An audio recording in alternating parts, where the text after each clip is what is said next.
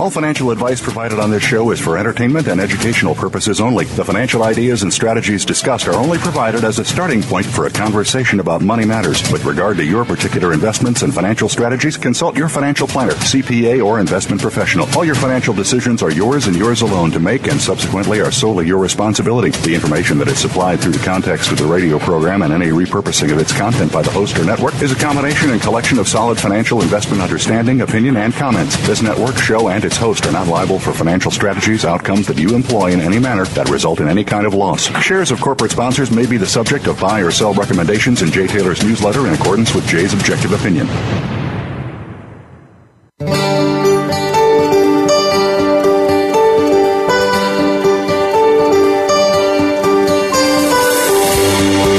Welcome to Turning Hard Times into Good Times with your host, Jay Taylor. This hour will help investors fix issues and achieve personal gain. Now, here's your host, Jay Taylor. Welcome to Turning Hard Times into Good Times. I'm your host, Jay Taylor, and as I like to remind you each week, I am also the author of a newsletter called Jay Taylor's Gold, Energy, and Tech Stocks, and my company, Taylor Hard Money Advisors, is in partnership with Chen Lin, who publishes a newsletter called What is Chen Buying? What is Chen Selling? And with regard to Chen's newsletter, you do need to put your name on a waiting list, and that list is available at miningstocks.com. So you go to miningstocks.com, put your name on a waiting list, and I should mention that Chen accepts new subscribers at the beginning of each calendar quarter. In other words, starting tomorrow, he will be accepting over the next couple of weeks a set number of new subscribers to his newsletter, What is Chen Buying? What is Chen Selling? And for those of you who may not be familiar with Chen, he has done a remarkable job investing his family's money and helping subscribers earn money as well with his newsletter. Just to give you an idea, he started out in the year 2003 with a $5,400 nest egg, and he turned that into over $2.5 million within the next 10 years. So that's a pretty strong a pretty strong performance, I think, by any measure, and Chen brings a unique investment approach in his newsletter that you may want to check out and give it a try. I do want to thank each of you for listening to this show each and every week. It is a time when certainly the kind of things that we talk about on this show are not nearly as popular as they were when we started this show back in 2009 at the bottom of the financial crisis. But I do believe that the conditions are being set, unfortunately, for another decline in the equity markets, and the economy, which has never really, in my view, ever come out of a recession, is mired in debt that is growing very, very rapidly relative to income, and that's always a recipe for disaster when debt grows faster than income, whether it's an individual family or whether it's a company or a country overall. So I think that the kinds of things we talk about on this show will be back in vogue in the not-too-distant future. I'm not saying that gleefully. I would really rather see an economy that is humming along very prosperously, in which we could make money doing things that help people. That we devote so much effort to trying to find gold and other precious metals and commodities in the ground.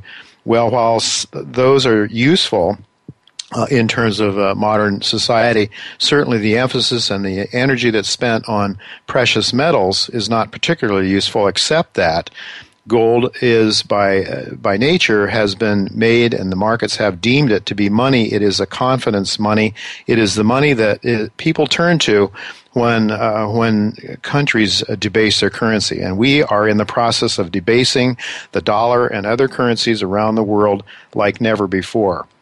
And that is why I am very happy to have the kinds of sponsors that I have on this show, because I think they are offering answers to the problems that are being created by policymakers, by the people that run the Federal Reserve, the central banks around the world, the people that run our governments, that are really looking out for themselves rather than for their constituents, rather than for the people as a whole. But in any event, we do want to thank each of you for listening to this show, and we do want to thank our sponsors for making this show economically viable. Our sponsors for today's show are Caden Resources, Gainey Capital Corporation, Wellgreen Platinum, and Cornerstone Capital. I've titled today's show, Where on Earth Can We Go to Make Money? Today's guests, returning all of them, Adrian Day, Greg Johnson, Gene Epstein, David Jensen, and Daniel McAdams. The global economy is incredibly built. It is, I should say, increasingly built on the quicksand of zero interest rates, which leads to malinvestment and overconsumption. And rampant manipulation of the interest rates, it's certainly causing, as I say, malinvestment. It is not allowing the price mechanism to work in allocating capital. And David Stockman has pointed that out on this show and elsewhere very frequently. As a result, financial markets, I believe, are increasingly shaky. I think the last few days we're starting to see a lot of, or a certain loss of confidence in the equity markets, and many technical analysts that I follow are believing that we are increasingly vulnerable in the equity markets. But against this backdrop of a world in which money is debased, in about a half an hour, we're going to talk to Adrian Day, who writes the Global Analyst newsletter and also manages money for institutions and individuals. I'm going to try to find out what he is doing with his money and with his clients' money. Again, Adrian has a global perspective, and so it fits the title of today's show, Where in the World Can We Go to Make Money? I am certainly an unashamed gold bug, but I do believe that, at least for now, the outlook for platinum and palladium is very bright for several reasons. The supplies out of South Africa and Russia, for example, I think are crucial. At the same time, the need for platinum and palladium and catalytic converters, absolute necessity with the world's increasing environmental concerns in China and elsewhere. Certainly, you can't build cars these days without catalytic converters.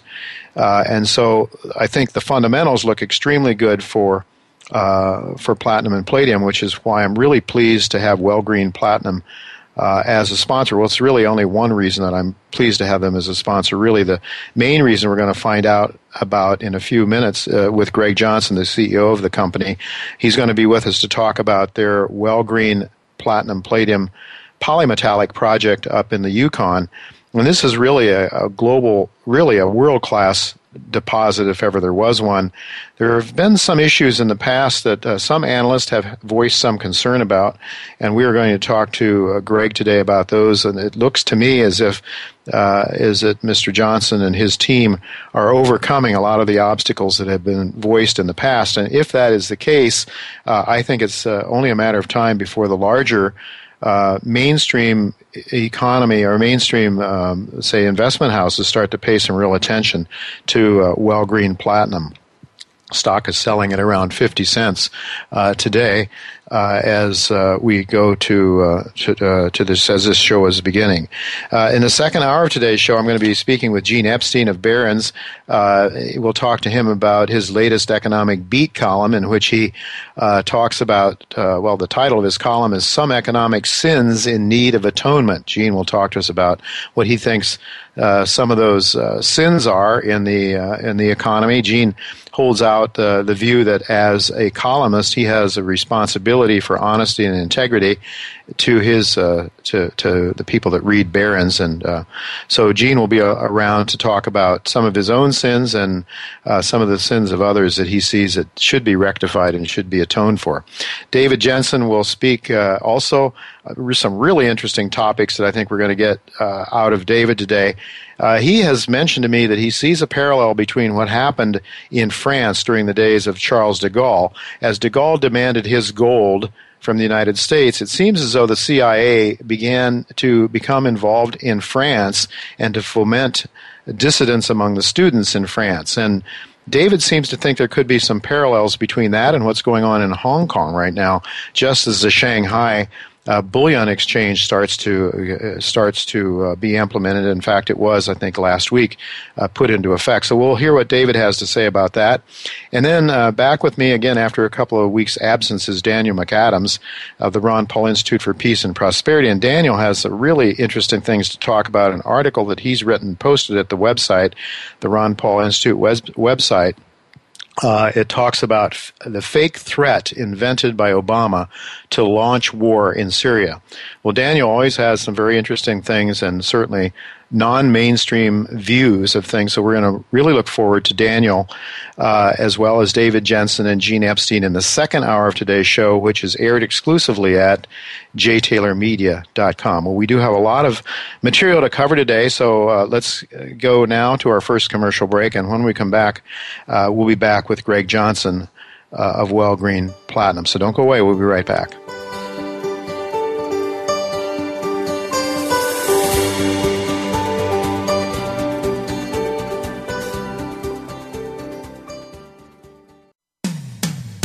When it comes to business, you'll find the experts here. Voice America Business Network.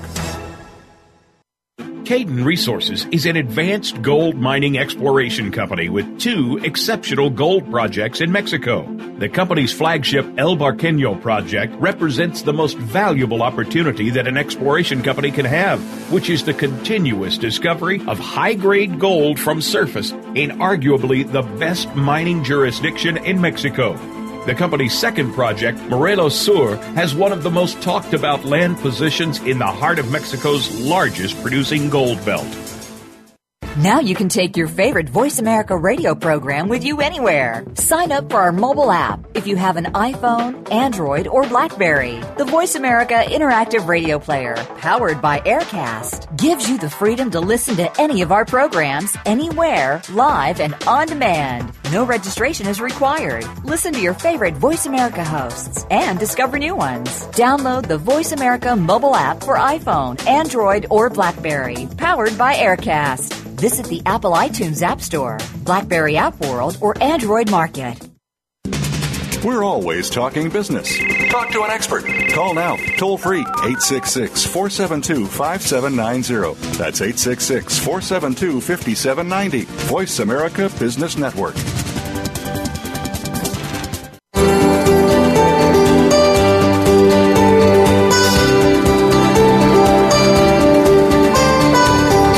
Listening to Turning Hard Times into Good Times with your host, Jay Taylor. If you have a question or comment about today's show, Jay would love to hear from you at 1-866-472-5790. That's 1-866-472-5790. You can also send an email to questionsfortaylor@gmail.com.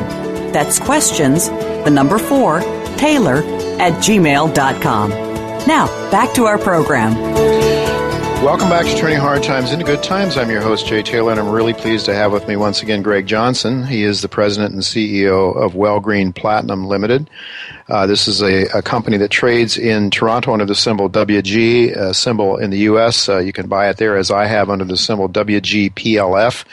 93.7 million shares outstanding. Earlier today, when I glanced at the tape, it was 54 cents in U.S. money. Gives it a market cap of about $51 million. For those of you who are not familiar with Greg, he is, as I say, he is now the president of Well Green Platinum, but he has over 25 years of experience in the exploration and development of large-scale projects in the mining industry, and that's certainly what he is working on now with the Well Green project in the Yukon. He's raised over $650 million in project financing over the past, so it shows he's a serious player in this business. He was president and CEO of South American Silver during a period in which the company's market cap increased from $20 million to $350 million. And as a co-founder and executive at NovaGold Resources, he was a key member of that executive team that led NovaGold from a $50 million market cap to over a $2 billion company, and he oversaw the expansion of its resource base from over 30 million ounces of gold to over 30 million ounces of gold, I should say. And he began his career with Placer Dome, now Barrick Gold, holding various senior roles in domestic and international exploration in projects from early discovery stage to feasibility. And those in operations in Alaska, Canada, Africa, Australia, and Russia. So he's been around the mining industry around the world, and he certainly has a very strong academic background as well. So welcome, Greg. It's really good to have you with me again. Well, thanks, Jay. It's a pleasure to be back. You know, it really is a pleasure to watch Wellgreen Platinum. I maybe would like to start our conversation just very briefly with an overview of the Platinum Group metals. It seems to me, from what I see, and one of the reasons I took a real look at your company was because there aren't very many Platinum Group producers out there. South Africa, and it's having its problems with the miners and difficult mining conditions. Russia, I've heard rumors that Russia has even been out in the market buying platinum or palladium in the markets as well. But there's not there's not much production coming from any other part of the world. So how does the platinum and palladium markets, how do they look to you right now? Well, I think you've really highlighted, the situation in the PGMs, the Platinum Group metals, is really quite unique. I mean, most of the precious metals, if you look at gold, you look at silver, if you look at even the base metals, you see this kind of growing demand that goes along with population growth, and then the industry meets that demand each year by adding new mine supply. But the thing that's so striking about the Platinum Group metals is that the combination of the mine production, which is so concentrated in southern Africa and Russia, has meant that though demand has been increasing since the mid-'80s, particularly because of catalytic converter use, for clean air, we've seen mine supply actually peak in 2006 for platinum and 2004 for palladium, and that annual mine supply has been falling for the last 8 to 10 years in both those metals. So it's almost set up the perfect storm in terms of fundamentals, with an increasing need to improve to add demand in terms of catalytic converters for air quality reasons, particularly sure. in the emerging world, and a lack of mine supply. And so it sets up a situation, though it's not apparent in the market of the last 2 weeks, which I think has primarily been a U.S. dollar strengthening situation. The fundamentals are, really about as good as they could be, with almost 1 million ounce of deficit production for each platinum and palladium in a total market that's 8 to 10 million ounces. Mm-hmm. So, that's 10% of global production each year that's chewing through whatever above ground stockpiles might be out there. Up until very recently, palladium was one of the top performing metals over the last year, and platinum likewise looked very strong fundamentally. And I know we've gone through a short, sharp correction in the sector, but I think longer term, the fundamentals are likely to bear out that we're likely to see higher metal prices, not lower, at least in the PGM space. Now, it's interesting to note David Jensen, who's on our show, will be on again in the second hour of today's show, talks about the premium that is actually being paid in the Shanghai markets as opposed to the more paper-orientated markets here for platinum and palladium, and they've been as high as over 20%, I think, for palladium, and or something around that range. And part of that has to do with taxes, but a good part of that metal apparently is not coming in through the official sector is coming in the back door, given the lower prices here. But it certainly would suggest that the demand for platinum and palladium may be even stronger than what seems to be the case in the paper markets. But in any event, it does look to me that it's very, very bullish for platinum and palladium going forward. But I'd like to now turn to the other reason that I really wanted to get involved and purchase shares of your stock, and the reason that I also have you as a recommendation in my newsletter, and that is the project itself, the Wellgreen project in the Yukon, which I actually visited before you became the president of the company. That was back, I believe, in November of 2012. Can you describe some of the technical work that has been done roughly over the last 18 months or so that has really, I think, really set this project up in a way that a lot of people, well, I've heard a lot of some criticisms from some of the professionals concerning some issues such as metallurgical, recoveries. Also, is there enough high-grade material to make this thing work? But can you talk a little bit about some of the technical improvements and breakthroughs that you've had that might shed this project in a stronger economic light than people might have viewed it before? Yeah, no, I think your point is very good, and Jay, our team arrived, between 18 months and 2 years ago. So, over that period, the company has invested about $15 million into the ground in new drilling, as well as new metallurgical studies that are going to form the basis for our updated economics that are going to be out here in the next couple of months. And when we all arrived, we recognized, Wellgreen was a very large system. Historically, it was developed as a high-grade underground mine by Hudbay, one of Canada's mid-size, copper base metal producers. Mm-hmm. It operated it for a few years as a high-grade nickel-copper PGM mine. And then in the 1980s, Robert Friedland picked up the project as part of this Galactic company. Mm-hmm. And that was the first time it was recognized that in addition to these high-grade, narrow zones, that there was, much broader mineralization that could be bulk mined. And so when our team came in, the first thing we looked at, we said, wow, it's a big potential resource. Of course, 95% of the resource at the time was the inferred category, which means mm-hmm. it's geologically reasonable, but mm-hmm. it requires additional drilling to prove it up.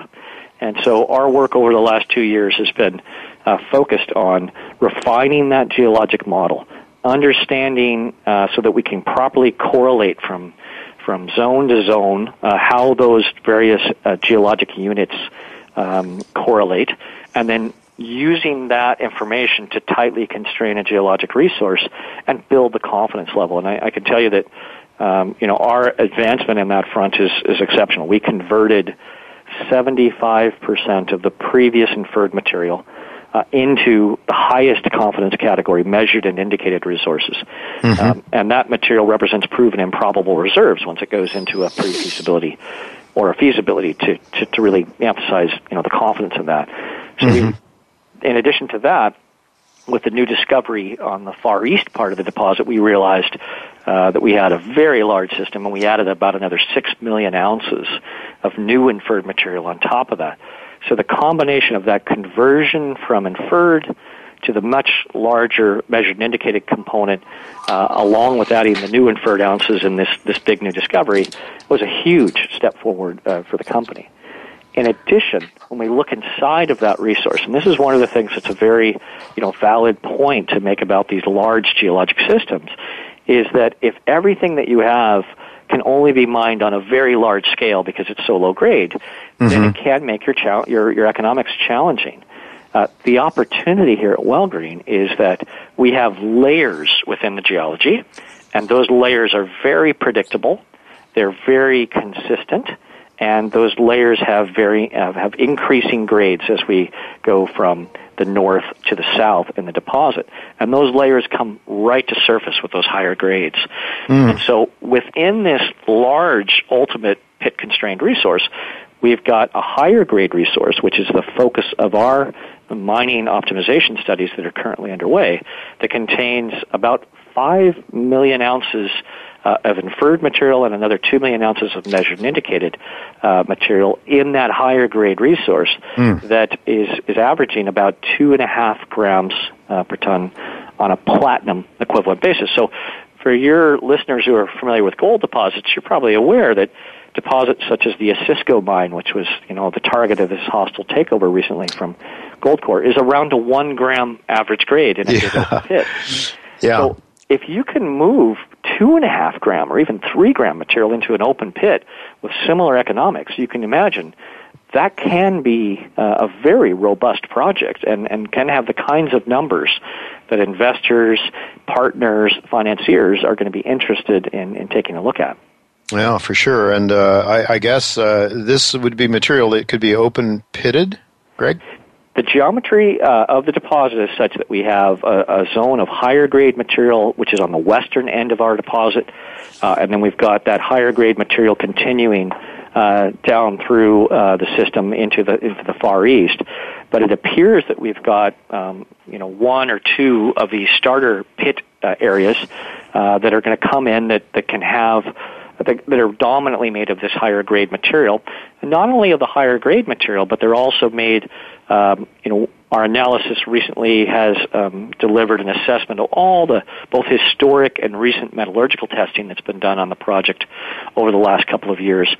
And so we now have a much stronger level of confidence, in addition to the resource, Jay, on the recoverability of these metals. And so what we're seeing is in these initial mine plans, not only are we getting the higher grade material, but we're also getting the best recovery type materials are coming into those early mine assessments. And so this is quite an exciting development. Go ahead. Yeah, go ahead. No, you go ahead, Greg. Yeah, I was just going to say that one of the things that we realized very early on as the team started to do its work was that a lot of work had been done historically on the metallurgy, and that work was representative of some of the various rocks on the deposit. But one of the breakthroughs we had was that in recognizing if we refine which rock type we're working on, we have a better chance to optimize the recovery. And as you pointed out in the introduction, this is a project that contains platinum and palladium and gold and nickel and copper, and you say, wow, all those metals, that sounds very complex. But in essence, what we have is we have just one or two what we call sulfide metals, and all of these metals together occur in those. So we have a dominant sulfide for nickel, we have a dominant sulfide for copper, and the PGMs tend to go along with the copper and the nickel. And so we can use a fairly simple and well-understood conventional method of crushing the ores, grinding them very finely, and then we use a process called flotation, which separates that sulfide metal-bearing material from the inert rock material and creates what's called a concentrate. And that concentrate is a very high-value product that can then be transported to a smelter. In our case, because we're right on the coast, in terms of our port, we would likely send this material to Asia, but there's a number of other smelters that could process this in Europe and North America and Australia. Well, it certainly seems like a couple of the main concerns that I've had expressed on this show. In fact, Brent Cook was on here along with Eric Coffin and John Kaiser. The issue of, can you get an early get early high grade production that would enhance the economics of the project? Can you get adequate recoveries? And I guess we'll know more about that when you come out with your new economic assessment that's supposed to be coming out in another couple of months or so. Yeah, the Q4 is our target, so before end of year. We're hoping that we may even see those numbers as soon as sometime in November. So we could get a little better handle on the economics of it. One of the issues that I remember John Kaiser raised was, well, is this a nickel project or is it a PGM project? I guess how the balance is, current prices, how does it pan out? Is it more of a PGM or is it pretty balanced between nickel and the PGMs? Yeah, it's actually very similar to if people are familiar with the copper space again. Many of those large copper deposits come with significant gold credits. For instance, the Kennecott operation in Utah, was for years the largest gold mine in the world, but it was a copper gold mine. Yeah. So you often get co-production of base metals and precious metals, and Wellgreen is the same. We will be producing platinum, palladium, and gold, plus significant nickel and significant copper, and depending on your price assumptions. But if we just take today's prices as kind of representative of what we might see over the life of the mine, it's roughly a third of the value is the PGMs and gold, a third of the value is nickel, and a third of the value is copper and cobalt. So depending on how those prices vary, if you're a precious metals bull, for instance, and you're a bear for base metals, this would be dominated by PGMs and gold. And if you're a real bull on the nickel and copper space, as many people, like Robert Friedland are, then, you can say there's going to be a huge amount of cash flow that's going to come in from that component. From our perspective, the company, we just see it as a great project. It's going to be a very significant producer of PGMs. Right now, based on the 2012 study, this could be the third largest producer of PGMs in the first world. And because it's an open pit operation, which 95% of the world's platinum and nickel production, for that matter, is from underground mines, our cost structure is much lower, and our ability to scale the operation up and increase very materially the production levels could make it so this rivals the Stillwater mine in Montana in terms of platinum production, with very nice credits coming in as co-products from nickel and copper.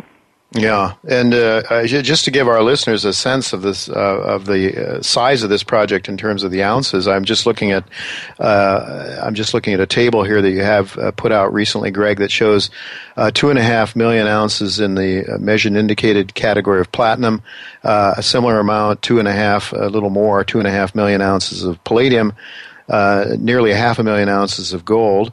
And then we look at the inferred category, we're looking at 6.4, 6.1 platinum and palladium respectively, and 1.3 million ounces of gold. And then you've got a lot of nickel and copper and cobalt as well. So it's truly a large project. Is on the upside, though, beyond that, not that you need that. I suppose those are probably adequate numbers to start to put together economics and project financing. But is that all there is, or is there more exploration beyond that? Yeah, I mean, as you point out, it is a large system already. At 13.8 million ounces total in the inferred category, platinum, palladium, and gold, mostly platinum and palladium, and then another 5.5 million ounces in the measured and indicated higher confidence category. My reference point, anything that's more than 5 million ounces is world-class in scale. Your upper 1% of all deposits, ever discovered. So something of this scale is clearly, it shows already that it is a very large system. And yet, from a geologic point of view, what's exciting for our team, and I'm an exploration geologist by background, is that it's very early days at Wellgreen. That's incredible. Up until recent, years, this project was looked at as a high-grade underground target. And so the ability to look at the disseminated material where the platinum and the nickel and the copper is just spread throughout the rock in these very consistent layers within the ultramafic geology is very exciting. It is completely open at depth. In fact, I would guess 10 or more of the very best drill holes ever drilled in the project have not yet had an offset hole drilled next to them to see how much further does the mineralization go. Oh, it is really exciting. So what can investors look for as a catalyst that might draw some money into this market and cause these shares to rise a bit? You've got the economics coming out in November. I guess that would be the next thing, right? That's going to be the next, the big catalyst. But I think what this market right now is presenting is that investors who are out there and have been following the space and quality names, like Wellgreen, have an opportunity here with this short-term correction that we've seen in the sector, where I largely believe it's a function of U.S. dollar strength, not the fundamentals of these companies or the metals, to pick up names at incredibly cheap historic valuations and to get exposure ahead of what I think will be a rebound in the metal prices, and in our particular case, ahead of upcoming significant economic news in terms of this updated PEA. So I think for us, over the next couple of months and quarter, with the PEA coming out, the ongoing exploration work that will be part of the pre-feasibility studies in late 2015 or late 2014 and 2015, and then feasibility studies in 2016. I think we've got an exciting road ahead over the next couple of years. And if history is any guide, if we look at names like NovaGold and Ivanhoe, Detour Lake, and others that you probably have followed, I know you followed some of those names over the years. Yep.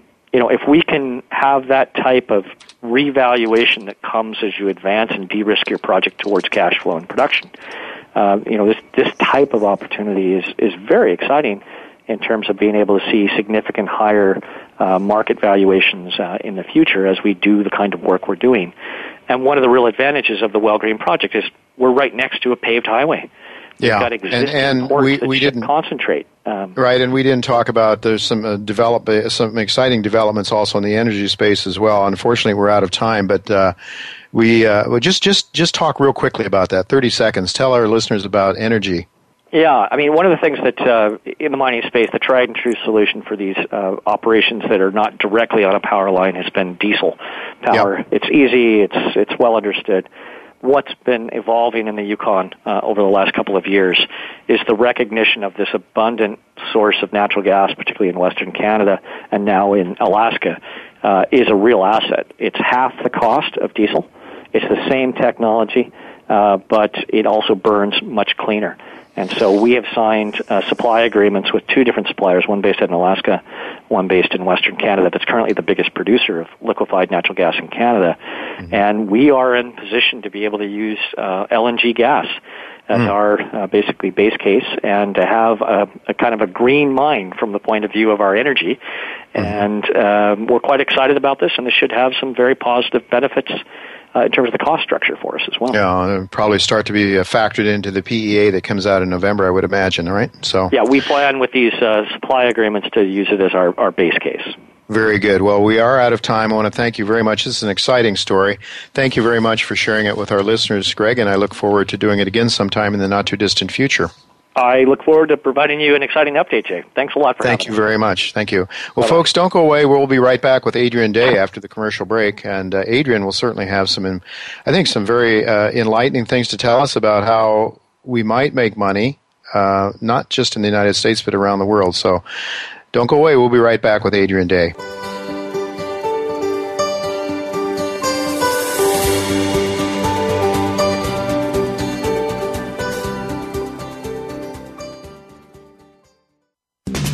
We're always talking business.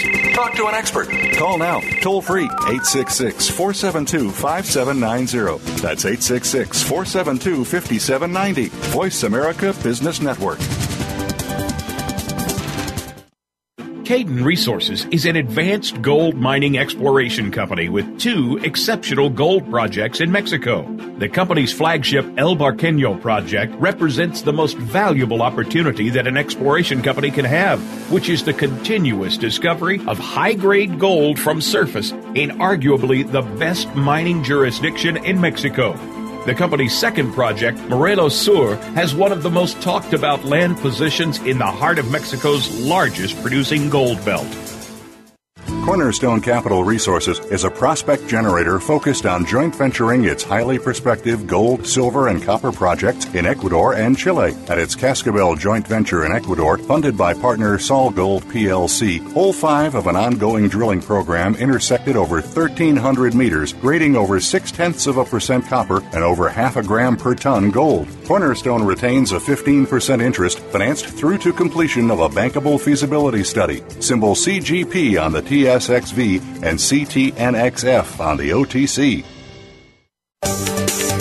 From the boardroom to you, Voice America Business Network.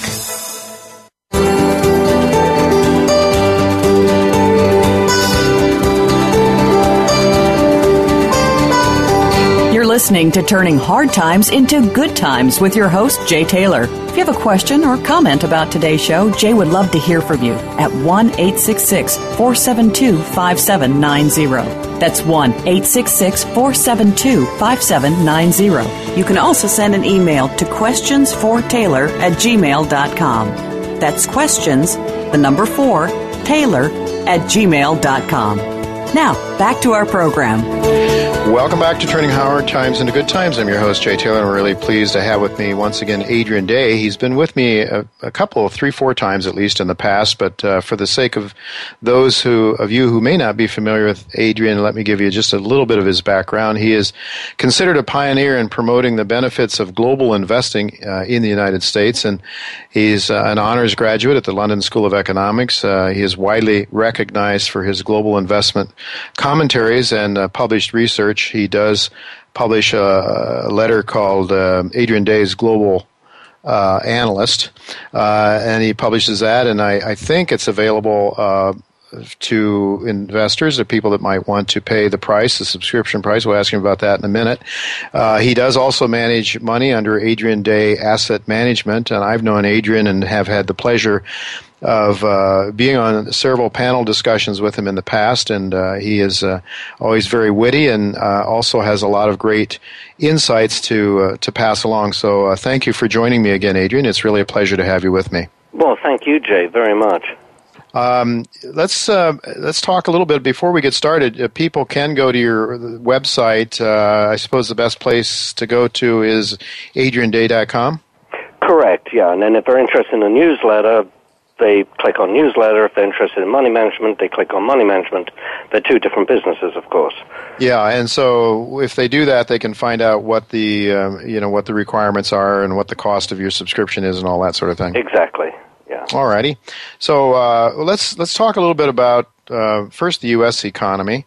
You know, the mainstream media would have us believe that things aren't really all that great, but they're not really that bad. And then certainly with all of the brilliant minds, the PhDs from Princeton, Harvard, and Yale that run our country, that are basically sitting at the Federal Reserve, and all those hundreds of PhD economists there, that we're in good hands and things are really coming along quite well. How do you see things? Are we coming out of this funk? Or do we have a real good chance of restoring America to what it used to be, a thriving, booming economy? Well, two different questions, if I may. On the first part, the economy is improving. There's no question about that. It's better now than it was 5 years ago. Mm-hmm. But as your cynicism implies, very, very marginally. And frankly, this, as we know, this recovery has been one of the slowest, and not only the slowest, but the longest on record. Here we are 5 years after the depth of a recession, and we still have high unemployment. And you mentioned the mainstream media, and so many of the headline numbers are misleading. When you look at employment, for example, and new jobs creation, just as an example, an economy besides the U.S. with the people coming into the job market, young people as well as, of course, immigrants. We need over 200,000 new jobs created every single month. Mm-hmm. So when we get all these hurrahs over 180,000, we're mm-hmm. not even creating enough jobs to keep the economy moving, and that's why mm-hmm. you have very low labor market participation. Now something like 12% of adult males between 25 and 55, who are your prime working market. 12% of those people are not even in the labor pool anymore, and that mm-hmm. excludes people in the army, people in school. These are just people who should be working but aren't. Yeah. Jay, we could go through every single statistic, but let me just give you one that really hits home, and that is just how uneven this recovery has been. In the spring, aggregate household wealth in the U.S. and aggregate household income in the U.S. rose above the 2007 peaks for each of those two measures. That's aggregate. But if you look at the median is still down significantly, and the median is much more important to me than the aggregate, because the median tells you how the normal person is doing. Right. If you dig down into the numbers, this is astonishing, and I'm going to say it slowly because, it's difficult to comprehend when you first say it. If you look at the difference in household wealth between 2007 and the end of last year, so, 6 years from the peak, you find that the bottom 50% in terms of wealth are actually down 44%. Wow. Their net household wealth for the bottom 50% is down by 44%. Wow. All of the gains in wealth and income, pretty much, most of the gains in wealth and income have been in the top 10%. And there's something wrong with that because, you and I have no problem with the rich getting richer. I think I can speak for you on that. Yeah, that's not a problem as long as they're doing it justly. So long as they're doing it justly, honestly, and not, with government handouts, which is what's happening. And the poor, you want the poor to be getting richer as well, which they're not. Anyway, so, I'm very skeptical about this recovery in the U.S., and especially when you think that so much money has been created to try to, get the economy moving. I think any objective observer would have to say that that's been a failure. Yeah, well, where are the objective observers, though, Adrian? Because I certainly don't hear them on the mainstream. I suppose the mainstream press is made up of people that are in that top 10% or top 1% or whatever, enough that they don't really feel the pain. But I hear what you're saying. As one who comes from the Rust Belt in Ohio, Canton, Ohio, my father was a machinist. I know, going back in that part of the country, it's closer to the financial centers where people seem to be doing better, and the economies are a bit more robust here in New York and down in your area there, not bad along the coast, San Francisco and places like that. But it really is a hollowing out of the middle class, and debt to me, Adrian, is the key. I'm looking at debt and some of the numbers of college students tremendously in debt. They come out of college, can't find jobs. They're living with their parents after 2 years after being out of college, can't find work. So it's that's what I'm seeing too. And so what you're saying basically is very much in line with what my belief is. What about inflation? John Williams trots out some numbers. I don't know if you'd be in agreement with him or not. It seems to me, Adrian, what they don't say anymore is what is the cost of living. That's not an expression you hear. You hear the CPI, inflation. I'd like to know, when I was a young guy, they used to say what it costs to keep a family of 4 alive. And it seems to me that part of the reason, I don't know if those numbers you quoted there are net of purchasing power. They're probably using the government's CPI numbers. And if you use John Williams' numbers, which are closer to 8-9% or so of cost of living, then he argues that we've never really things might have gotten a bit better, but we've never really come out of the recession. And the kind of numbers that you're talking about with the lower classes, the lower half of the income below the middle class, that we're seeing a real decline that would seem to be more in tune with what Williams is talking about. Oh, absolutely. But I should point out, those numbers I quoted are from the Federal Reserve. They are the government's own numbers. Sure. So the reality could well be worse. And you add on things, as you mentioned, more young people living with their families, living at home. How do you quantify that? That's difficult to quantify. Yeah. But certainly that's a reduction in the standard of living when people are forced to live with their parents, rather than getting their own house. So, the situation is probably a lot worse than I mentioned. And no, I have the greatest respect for John Williams. His work is generally, very, very thorough. Well, thank you. I'm glad to hear that because I'm of the same mind. I know he is not looked kindly on by a lot of people, but the mainstream for sure, for good reason, I guess. In any event, no thief likes the floodlights coming on in the middle of the night. So I suppose that's part of the answer to that. All right. So, Adrian, though, I think you would agree with me if I said that you are not as much of a doomsday guy as I am. You and I have Gene Epstein on this show quite often, are somewhat more hopeful, I think, and you're a bit more optimistic than I am, I think, generally speaking. So what are you doing, or where should we be focusing on putting our money these days? Good question. Maybe I'm considered more of an optimist than you, although it's amusing you'd say that, because in most circles in which I travel, they always call me a pessimist. Yes. But I think it's probably because I look outside the country perhaps a little bit more than, most Americans. Mm-hmm. And, we're seeing some quite astonishing values in many parts of the world. I'm a value investor now. Yes. That doesn't mean you jump in right now with both feet. But Hong Kong is a good example. Now, Hong Kong I would not be buying today. I'd like to see how these protests pan out over the next, few days or weeks. That situation has the potential to get extremely nasty if any violence is undertaken by the police or the PLA in Hong Kong. That would be a disastrous situation. Or if those protests spread into southern China itself, that would be a disastrous situation. But I'm looking at Hong Kong, and I mean, some of the valuations there are just astonishing. Some of the property companies, now the property stocks have been hurt a lot over the last, several months, in fact, largely because of concern about a property crash in China.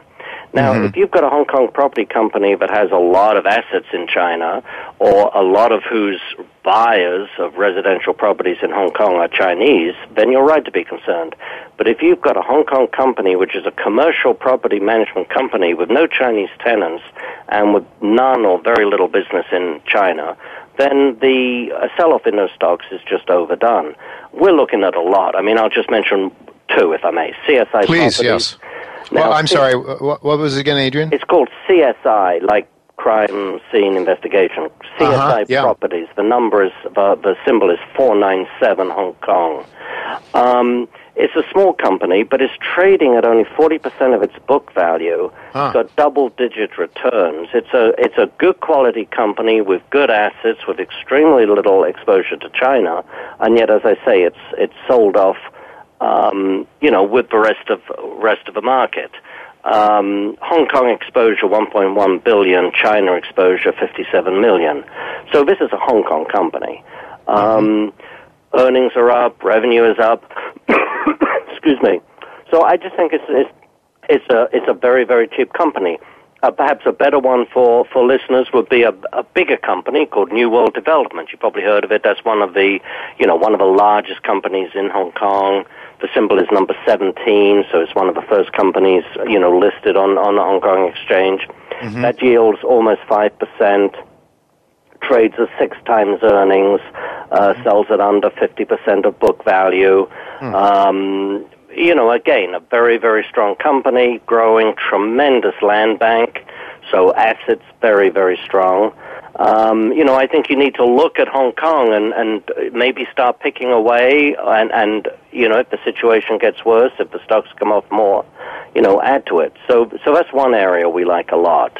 Yeah, well, let me ask you, can those stocks be purchased in the U.S.? Oh, I thought you were going to say that. I didn't think about it till afterwards. You can buy New World. New World has an ADR. Okay. The symbol is NBVLY. Nancy, David, Victor, Larry, Yellow. It's reasonably liquid. 72,000 shares on an $8 stock. Not, but reasonably liquid. It's nothing like Hong Kong, 41 million shares, but I generally, Jay, I think you know this, I've said it before, I've said it on your show, generally speaking, unless a foreign company is listed in the U.S., that means it's listed on New York or listed on NASDAQ, I prefer to buy them in the local market. Sure. No, that's right for those people who are set up to do that. Any other places around the world you're looking at that look cheap? Well, we're looking at good asset plays in Europe. The decline in the euro, of course, helps a lot of the European companies, particularly if they're exporters. One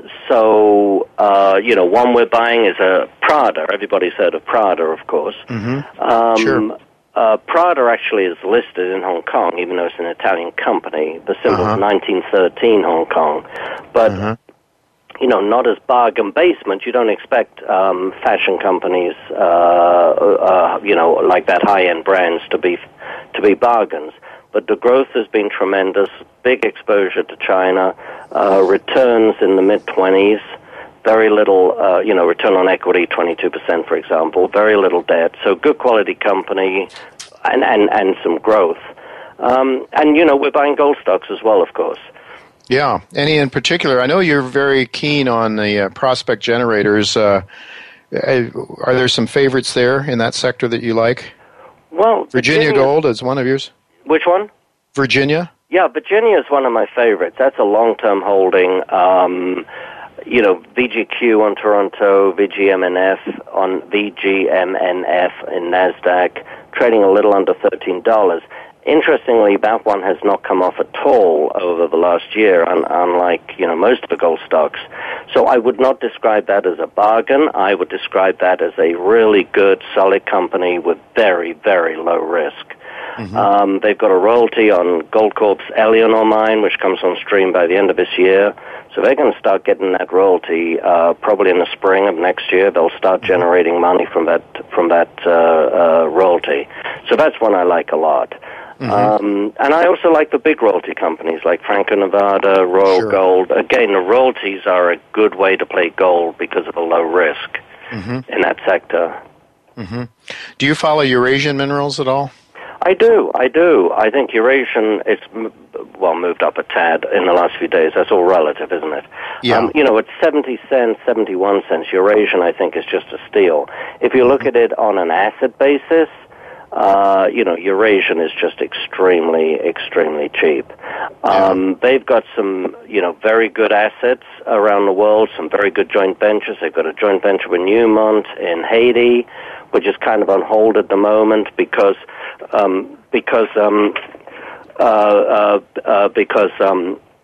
you're getting their mining law in Haiti is on hold.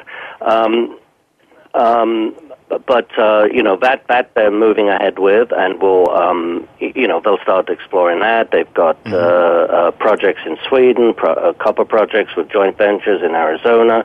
No, it's a very, very strong company. Adrian, I was talking to the management of that company a couple of weeks ago, and they mentioned the Russian asset. That's a huge copper gold porphyry system that is absolutely enormous, and apparently there's some possibility of the Chinese buying that out from them, and what the management told me was if they sell it, they will get more for the price of their share of that project than the market cap of the company. So I think it could be definitely worth more than the market share of the company. Yeah.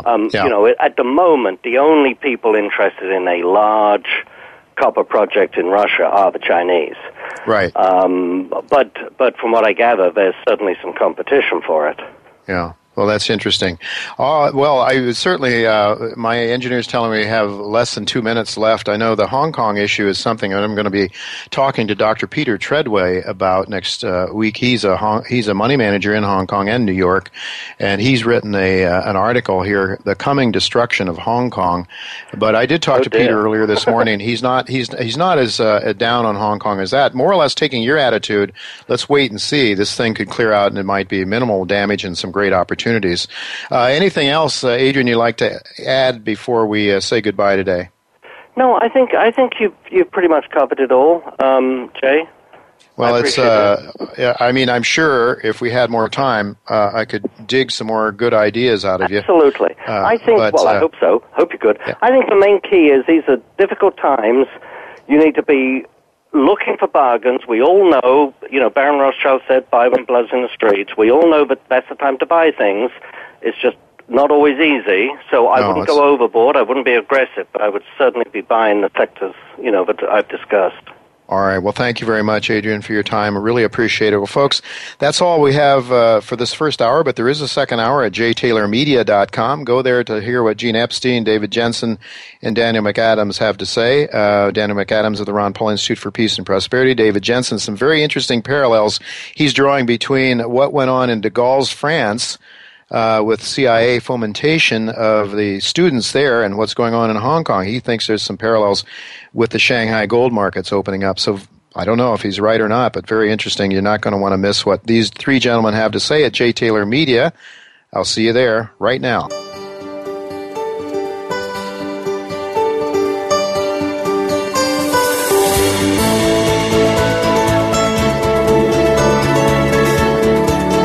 Thank you again for listening to Turning Hard Times into Good Times with Jay Taylor.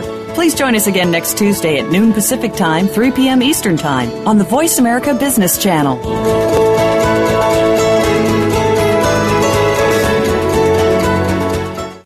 Cayden Resources is an advanced gold mining exploration company with 2 exceptional gold projects in Mexico. The company's flagship El Barqueño project represents the most valuable opportunity that an exploration company can have, which is the continuous discovery of high-grade gold from surface in arguably the best mining jurisdiction in Mexico. The company's second project, Morelos Sur, has one of the most talked about land positions in the heart of Mexico's largest producing gold belt.